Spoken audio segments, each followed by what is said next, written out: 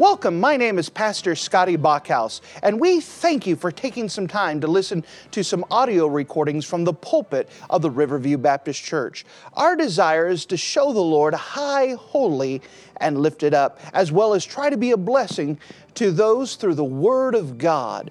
Please enjoy this message, and we pray that it will be a blessing to your life. Mind to take your copy of the Word of God and turn with me to the book of Hebrews. The book of Hebrews, chapter number 12. The book of Hebrews and chapter number 12. We're on our last lesson of our series, Have Faith in God. Through faith. We could see this described in the book of Hebrews, chapter number 11, which we had walked through as we saw these different biblical, historical figures exercising faith. And we learned a lot about faith. In Hebrews chapter 11, we see that faith is described, and we get a clear picture of what faith looks like. We've learned things about faith. We've seen its description. Now we come to the book of Hebrews chapter number 12. The book of Hebrews, chapter number 12, and notice with me in verses 1 and 2. The book of Hebrews, chapter number 12, verses 1 and 2. Notice what the Bible says in Hebrews 12:1. Wherefore, seeing we also are compassed about with so great a cloud of witnesses, let us lay aside every weight and the sin which doth so easily beset us, and let us run with patience the race that is set before us, looking unto Jesus, the author and finisher of our faith, who for the joy that was set before him endured the cross, despising the shame, and is set down at the right hand of the throne of God. And with this, we could see here, if you're in the habit of marking things in your Bible, in verse number 2, Jesus, the author and finisher of our faith. The author and finisher of our faith. Now, the book of Hebrews, chapter number 11, we often call this the Hall of Faith chapter. And in it, we see faith described. We could see several descriptions of faith. Even the memory verses that we had been memorizing together. Hebrews chapter number 11 verse 1. Now faith is the substance of things hoped for, the evidence of things not seen. Now this is a description of what faith is. It tells us that faith has substance. Faith has evidence. In the book of Hebrews chapter number 11 verse 6, we could see faith described again. Without faith, it is impossible to please Him. For he that cometh to God must believe that He is, and that He is a rewarder of them that diligently seek Him. How is faith described here? Faith is the key that goes to God. That without faith, it is impossible to please God. So it's not a definition, it's a description. Faith has evidence. Faith has substance. Faith is a key that unlocks.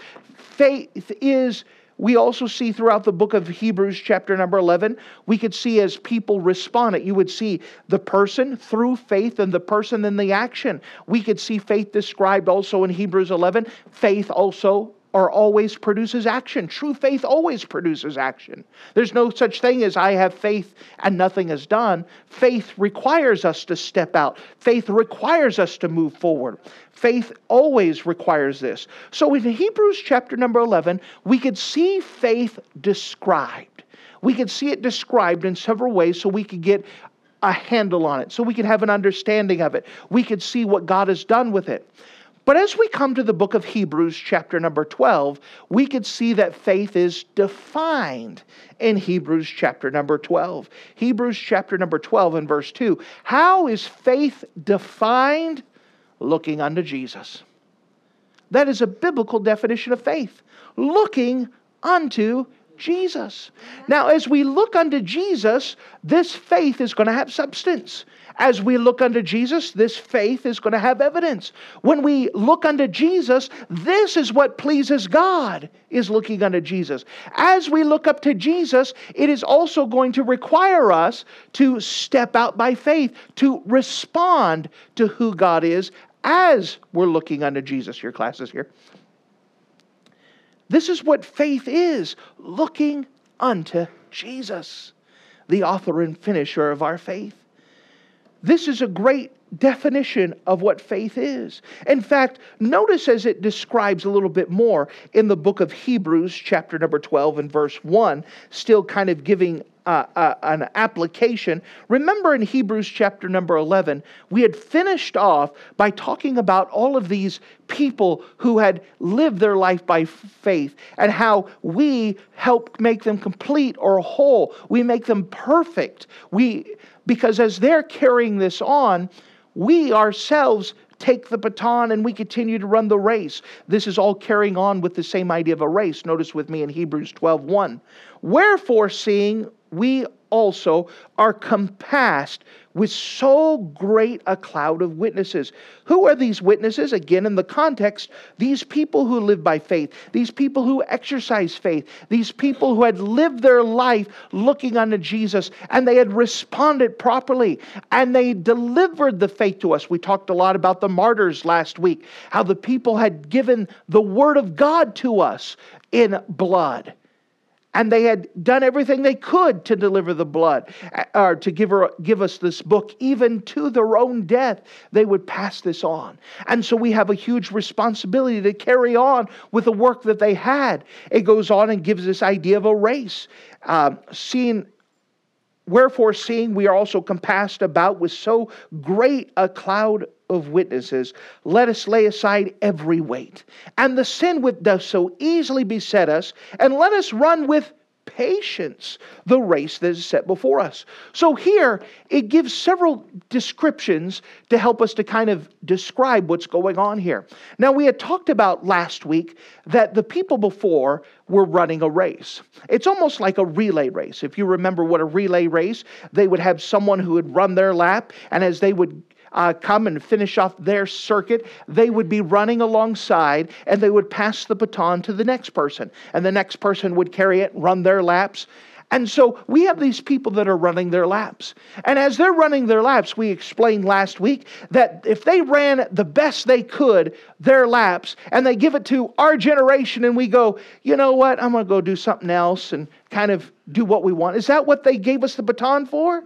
No, they gave it for us to continue to run, not to let it drop, not to lose all the ground that we gained. So it's giving this description of a race. Notice as it talks some more, let us lay aside every weight and the sin which doth so easily beset us. Now, I know it doesn't look like it, but once upon a time I was a distance runner. And I could do half marathons, and I was skinny, as tall as I am. I was about 160, 180 pounds. I kept joking that one day I'll get 200 pounds, and they all laughed at me and said, there's no way. Of course, I've kind of beat that by 100, but I was skinny, but I was strong, and I was made for those distance running. And as it talked about, let us lay aside every weight. When a runner runs the race, when he's running the actual race, he doesn't want anything bagging him down. He's not putting a backpack full of stuff. He doesn't have weights in his hand. Now, to train for a race, I would often have weights. And so I'd run around the track having dumbbells and be pumping them as I go on. But when I actually get to the race, I'm not having anything that's going to hold me down. I need to be as swift as a bird. I need to be able to fly. I don't have anything that would hold me back from running the race the best I could. And so here it's giving this description. If you can imagine racers, they're all lined up. They're ready to go. But you have the one guy who's loaded down. He's got weights on him and a backpack. It's everyone looking at him thinking he's going to do a good job running. No, not aside. You have to set aside every weight. Set aside anything that would help you to run the race that you are running. What is this race that we're running, by the way? Notice as it gives some more. What is the weight we have is the sin which so easily beset us. We'll come back to that in a second. And let us run with patience the race that is set before us, looking unto Jesus. So we have a race here. And we're running a race that is based off of faith, looking unto Jesus. We're running this race, and we need to set aside anything that would keep us from following after him. Now, with that backdrop in mind, let's go to the first thing we want to describe from this chapter here, from this passage here, is that we need to set aside, or that Christ is our goal. Christ is our goal. What is the goal of the race that we're running? It's Christ. Christ, the author and finisher of our faith. He's the one that we're running towards. He's the one that we're trying to please. He is the goal of the race. And so to win the race, to run the race that we have, we need to set aside anything that would keep us from looking unto Jesus. Let us lay aside any weight. Let us lay aside every weight and the sin which doth so easily beset us. We know that in our life, what keeps us from following after Christ? Sin. Sin. So if you have a besetting sin in your life that you allow to dominate your life, well, there are going to be times that you choose to run after Christ, but there's going to be a lot of times that you choose to run after that sin. And it's going to keep you from running your course, from running your race. Could you imagine a runner who's on a track and he's got his lane that he's supposed to be in? But there, up in the stands, there's the hot dog vendor. You know what? I know I'm in the middle of the race, but I'm going to go get that hot dog. And so he goes off and he's still running hard. He gets the hot dog and then he gets back and he's trying to eat it and go back. Now, I'm not saying hot dogs are sin. I'm using an illustration. There are many times our goal is to follow after Christ. We're to look at him. But we see something that veers us off course. And instead of running after him, we're now running after something else. Sure, we may get back to the track, but we're not running the race that is set before us. We're getting off the track and then we have to get back on the track and all the things that distract us. Here it's talking about the race that we have run, knowing that people have given their lives to give us the Bible, given their life to give us the faith that we have, to be able to pass it on to us. And yet we find ourselves so easily distracted. So easy to stumble. So many things that are in our path that don't have to be in our path. There are times that instead of running clear after Jesus, we're going after him, but we're so weighted down. The Bible says if we're going to run after him, set aside anything that would keep you from following after him. Set aside any distraction. Put it away that would keep you from running after him. Why? Because Christ is the goal. He's the goal of the race. He is what we're running for. He is the one that we're trying to please. He is the one that we're trying to go. Notice again in verse number 12, as it talks about this race, wherefore seeing we're compassed about with so great a cloud of witnesses, let us lay aside every weight and the sin which doth so easily beset us, and let us run with patience the race that is set before us. Now, we know that all illustrations break down the more that you examine them. So if you just have in mind just a circular race and you see yourself racing against another team, well, the illustration breaks down. The only race that you are supposed to run is not against anyone else. It's the race that you have for your own life. What do I mean by this? Every single one of us have different abilities and different opportunities. There's not a single one of us that have the same race. Our goal is the same. It's Jesus Christ. But not all of us have the same abilities, and not all of us have the same opportunities. This is where we get shipwrecked because we think we're in a race against someone else, and then our eyes start looking at someone else. That other guy over there, he's been saved the same length of time as I have. He's been went to the same school. I should be running right next to him. Why does he get better opportunities? Why does he do this? And what happens, we get our eyes off God and get them off someone else. And we wreck ourselves because we're watching someone else who's not even in our lane. Stay with the race that you have set before us. Not all of us have the same abilities. We all have different health things. Remember, I told you once upon a time ago, I was a runner. But then my back broke. For 20 years, I've dealt with back problems that have limited me and limited my abilities and my opportunities. The same things that I was able to do for the Lord when I was healthy, not all the times in my life I have the same abilities. We run with patience the race that is set before us.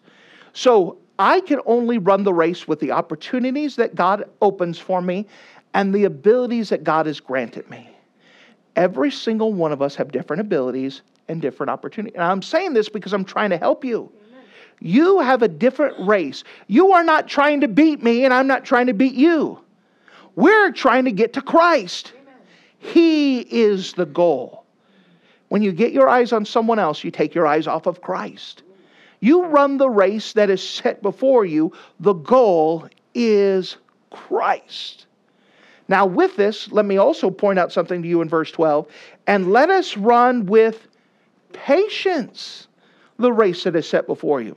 The Christian life is a marathon, not a 100-yard dash. You are not trying to get there as fast as you can. You are supposed just to run the race that God has set before you. You know, we give this definition. Let's see how well you do today. The only job of a servant is to obey. If you answer the answer with serve, then you base your value to God off of your service. God bases our value to Him off of our obedience. If there are times that God tells you to sit there, what is your job to do? Am I running the race that God has set before me when I'm sitting here when He told me to? Yes. Yes. Now, there are times He tells you to serve. What are you supposed to do? Serve. Your job is to be obedient to Him. Let me give you an illustration of this. I was implying earlier that there were times where my back was healthy. I worked as an assistant to the pastor, and there were times that my pastor and I set goals where each of us would knock 1,000 doors a week, and we would just hit at it. And praise the Lord that I had the health and strength and ability to do that at that time. But there's been times in my life, 2 times in my life, where because of my back was broke, I was placed in a hospital bed and told that I could not move at all or I would shift and break my spinal cord. And so I was told to sit there. When I was sitting there staring at the ceiling tiles, was I as much in God's will as when I was healthy, knocking doors? Yes, I was. Because God allowed me to have the back. He gave me the different abilities, different ability than what I wanted. But that's what He gave me to do. And I needed to be satisfied in God's will at that time as I was when I was healthy doing something. Now, I'm not giving you permission to be lazy. I'm telling you that what we have is to do what God has given to us, to be obedient. That is the goal of the Christian life, looking unto Jesus, doing what He's told us to do. And we all have different abilities and different opportunities. We're to run our race that is set before us. It is not in competition with someone else. It is in competition between our own abilities and our own opportunities that God grants us. We run the race with patience, knowing that it's a marathon, not a 50-yard dash. I'm just supposed to do what God tells me to do, and then I do the next thing He tells me to do. Then I do the next thing. And if He tells me to wait here for a second, then I wait here, and then I run the race. I'm just looking unto Jesus. That's the goal. Looking unto Jesus. Doing what He has told me to, expecting Him to give me the ability and the opportunities that He wants me to have, and taking advantage of those. Does it make sense? Yes. That's the race that we have. Now, that's a freeing thing. That's a clarifying thing. That I'm just supposed to do what I'm supposed to do. Not looking at someone else and say, well, I can't do what pastor does. You're not supposed to. You're supposed to do what God has given you to do. Just do what you are supposed to do. And God will give you more opportunities, the more opportunities that you take in your life. You take advantage of them, God will give you more. Does that make sense? Run the race that is set before us. So with this, we start off by understanding that Christ is our goal. The second thing we also understand is that Christ is the God-man. Christ is the God-man. Remember who Christ is. He is God robed in flesh. When we use the word Jesus, it is referring to his humanity. Jesus was God robed in flesh. Notice in verse number 2, looking unto Jesus, the author and finisher of our faith. Jesus Christ paid the price for us. He died for us. And we can look up to him and we could trust him. To live the faith life, we're going to have to live the example of Christ. What is this, by the way? Looking unto Jesus, the author and finisher of our faith, who for the joy that was set before him endured the cross. Now, that's something we usually don't apply to the cross. When you look at the cross, and especially when you're looking at the historical cross, seeing someone dying on it, the first thing you look in your mind is like, man, they have joy. Why could it be said, for the joy was set for him? Was it when he was sitting here, he had a big dumb smile on his face? No, he was in much pain. What is joy? It's a peace that passeth all understanding. It comes as the joy of the Lord is our strength, as we're looking unto Jesus and looking unto God, that we have a peace that doesn't make sense. Why could he have joy up on the cross? Because he was thinking of you, and he was thinking of me. He was finishing it because he loved us so much. He died on the cross to give us salvation, full, free, and forever. And he was content to do God's will. He was content to do what was necessary because he loved you. And so he could endure the cross with joy. You know, we have things in our side of our Christian life that you don't initially think of joy. But when you realize that God has put those things in our life, we can have a peace that doesn't make sense because I trust him. Because I trust him. Jesus is our example here. Notice, looking unto Jesus, the author and finisher of our faith, who for the joy that was set before him endured the cross, despising the shame.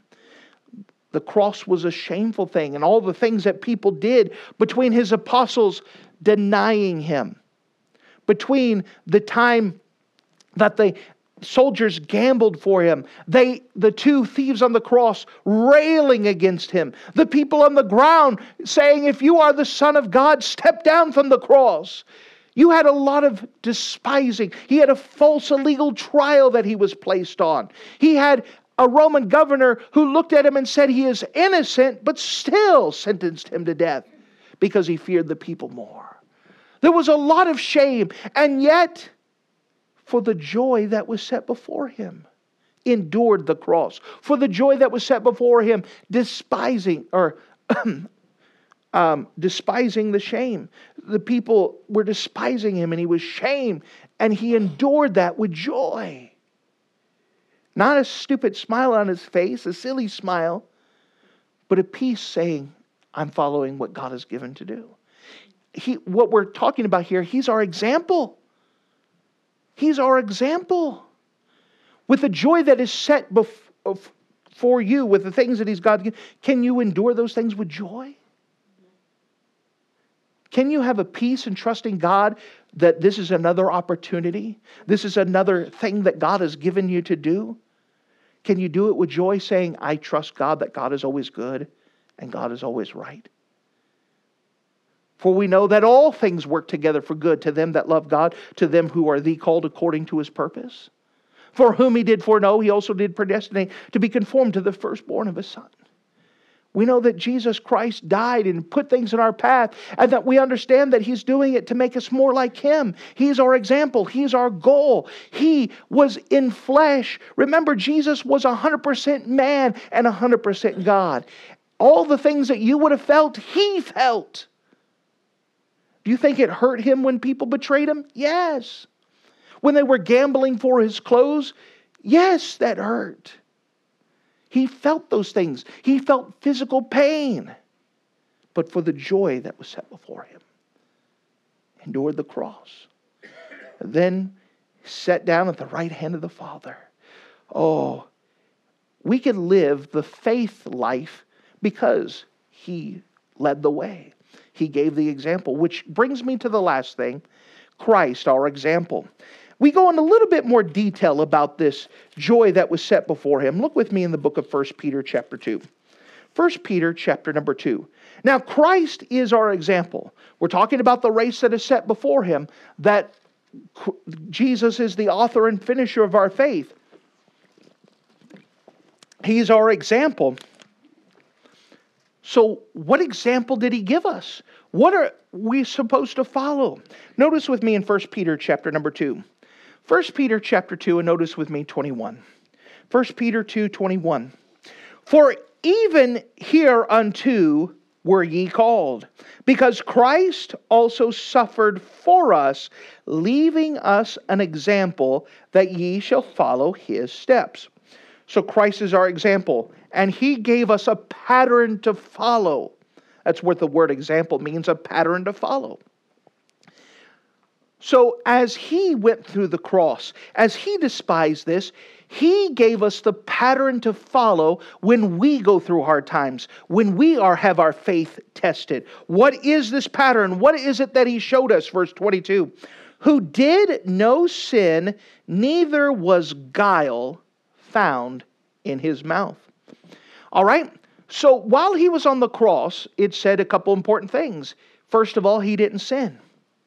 Now, we usually, as human beings, because we're very understanding, we give people a pass to sin when they're hurting. Don't we?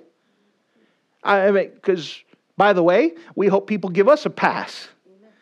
But Christ isn't giving us a pass. He didn't sin when he was on the cross. We could have very easily understood Jesus getting upset with people while he was up on the cross. After all, he's dying for them, and this is how they treat him. But he did no sin. When we have trials and hardships in our life, if we're going to follow the pattern of Christ, that do no sin. Don't use this as an excuse to sin because others will understand. Just because you're hurting doesn't mean you have to be grumpy about it. Notice this. Who did no sin, neither was guile found in his mouth. The word guile is from the family of sin. And it carries the idea of telling the truth but leaving something out in such a way that makes me look better or makes someone else look worse. Now, we've all done that. So you remember the time that you got in trouble and you had to go speak to your parents, the boss, the principal. And before you went to the meeting, you played out the conversation. How do I say this? I'm still telling the truth. I'm telling what happened, but maybe I'll leave this detail out. Or maybe I'll exaggerate or emphasize this detail so I don't look so bad or they look worse. We've all done that. That's called guile, by the way. People say, but I'm telling the truth. No, it's guile. Telling the truth in such a way to make you look better or someone else look worse. God says, just because you're hurting, just because you're in a great trial, does not give you permission to lie. Don't exaggerate. Don't emphasize what doesn't need to be emphasized. Own up to it if you were in trouble. You know, half the trials that we go through of our own making. We open up our mouth and now we made someone mad, upset, we offended someone, we shouldn't have said something the way. We get our own selves in trouble. We respond horribly when we're hurting and now other people are hurting around us. Jesus is our example. He guarded his tongue. In fact, different message later on, the book of Isaiah gives a prophecy of Jesus dying on the cross, and it talks about having the tongue of the learned. That's an amazing thing, the tongue of the learned. But there are 7 sayings that Jesus said while he was on the cross. All 7 of those sayings are important because they give us an example of Jesus Christ. He cared for his mother. He cared for the souls around him. You can look up the 7. I'm not going to go through them now. But we see that here, if anybody had the right, or that we would be understanding, to be grumpy while they're up on the cross, that would be Jesus. But yet he had the tongue of the learned. Even when he is hurting, he is not looking at himself and his pain and his hardship, but he's caring about others. This is the example that Christ has given to us, that he even guarded his mouth. Notice 23, who, when he was reviled, reviled not again. Who was reviling him? Everybody. The 2 thieves on the cross were making fun of him, until finally one thief said, you know what, maybe he is the Son of God. And he changed his tune. Jesus, when the guy said, Jesus, when you die, can you take me with you? And Jesus told him he'd be in paradise. He could have just said, hey, just a second ago you were telling me what I was scumbag. Forget you. Isn't that how we would have responded? We have burned that bridge. Forget you, man. But that's not how Jesus responded. Who, when he was reviled, reviled not again. Again, all of us are in the boat. How many of you know that you were hurting? Hurting people hurt people. You hurt people when you were in pain. Whether it was physical pain, whether it was mental pain, spiritual pain. And we were looking for a reason to lash out. Have you ever met someone, maybe you were that person, that were hurting so bad, you were waiting for someone to mess up.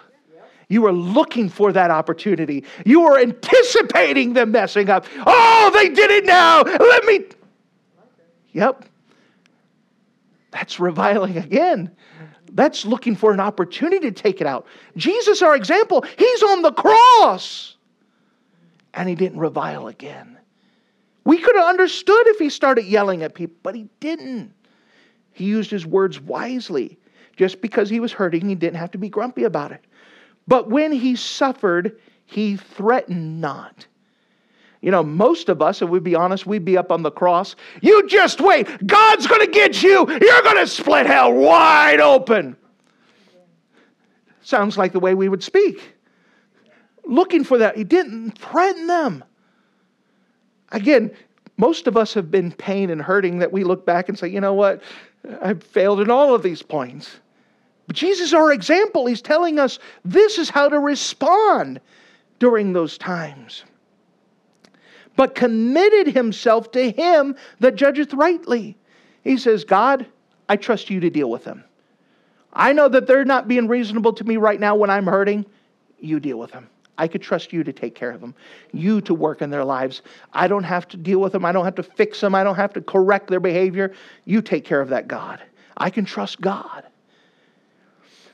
Verse 24, who for his own self bare our sins in his body on the tree, that we being dead to sin should live unto righteousness, by whose stripes ye were healed.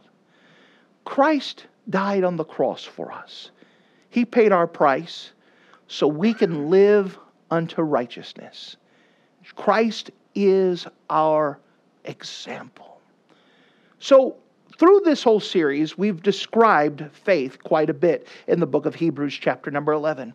Now we get to the definition. What is the definition of faith? Looking unto Jesus. And we can look unto Jesus for everything.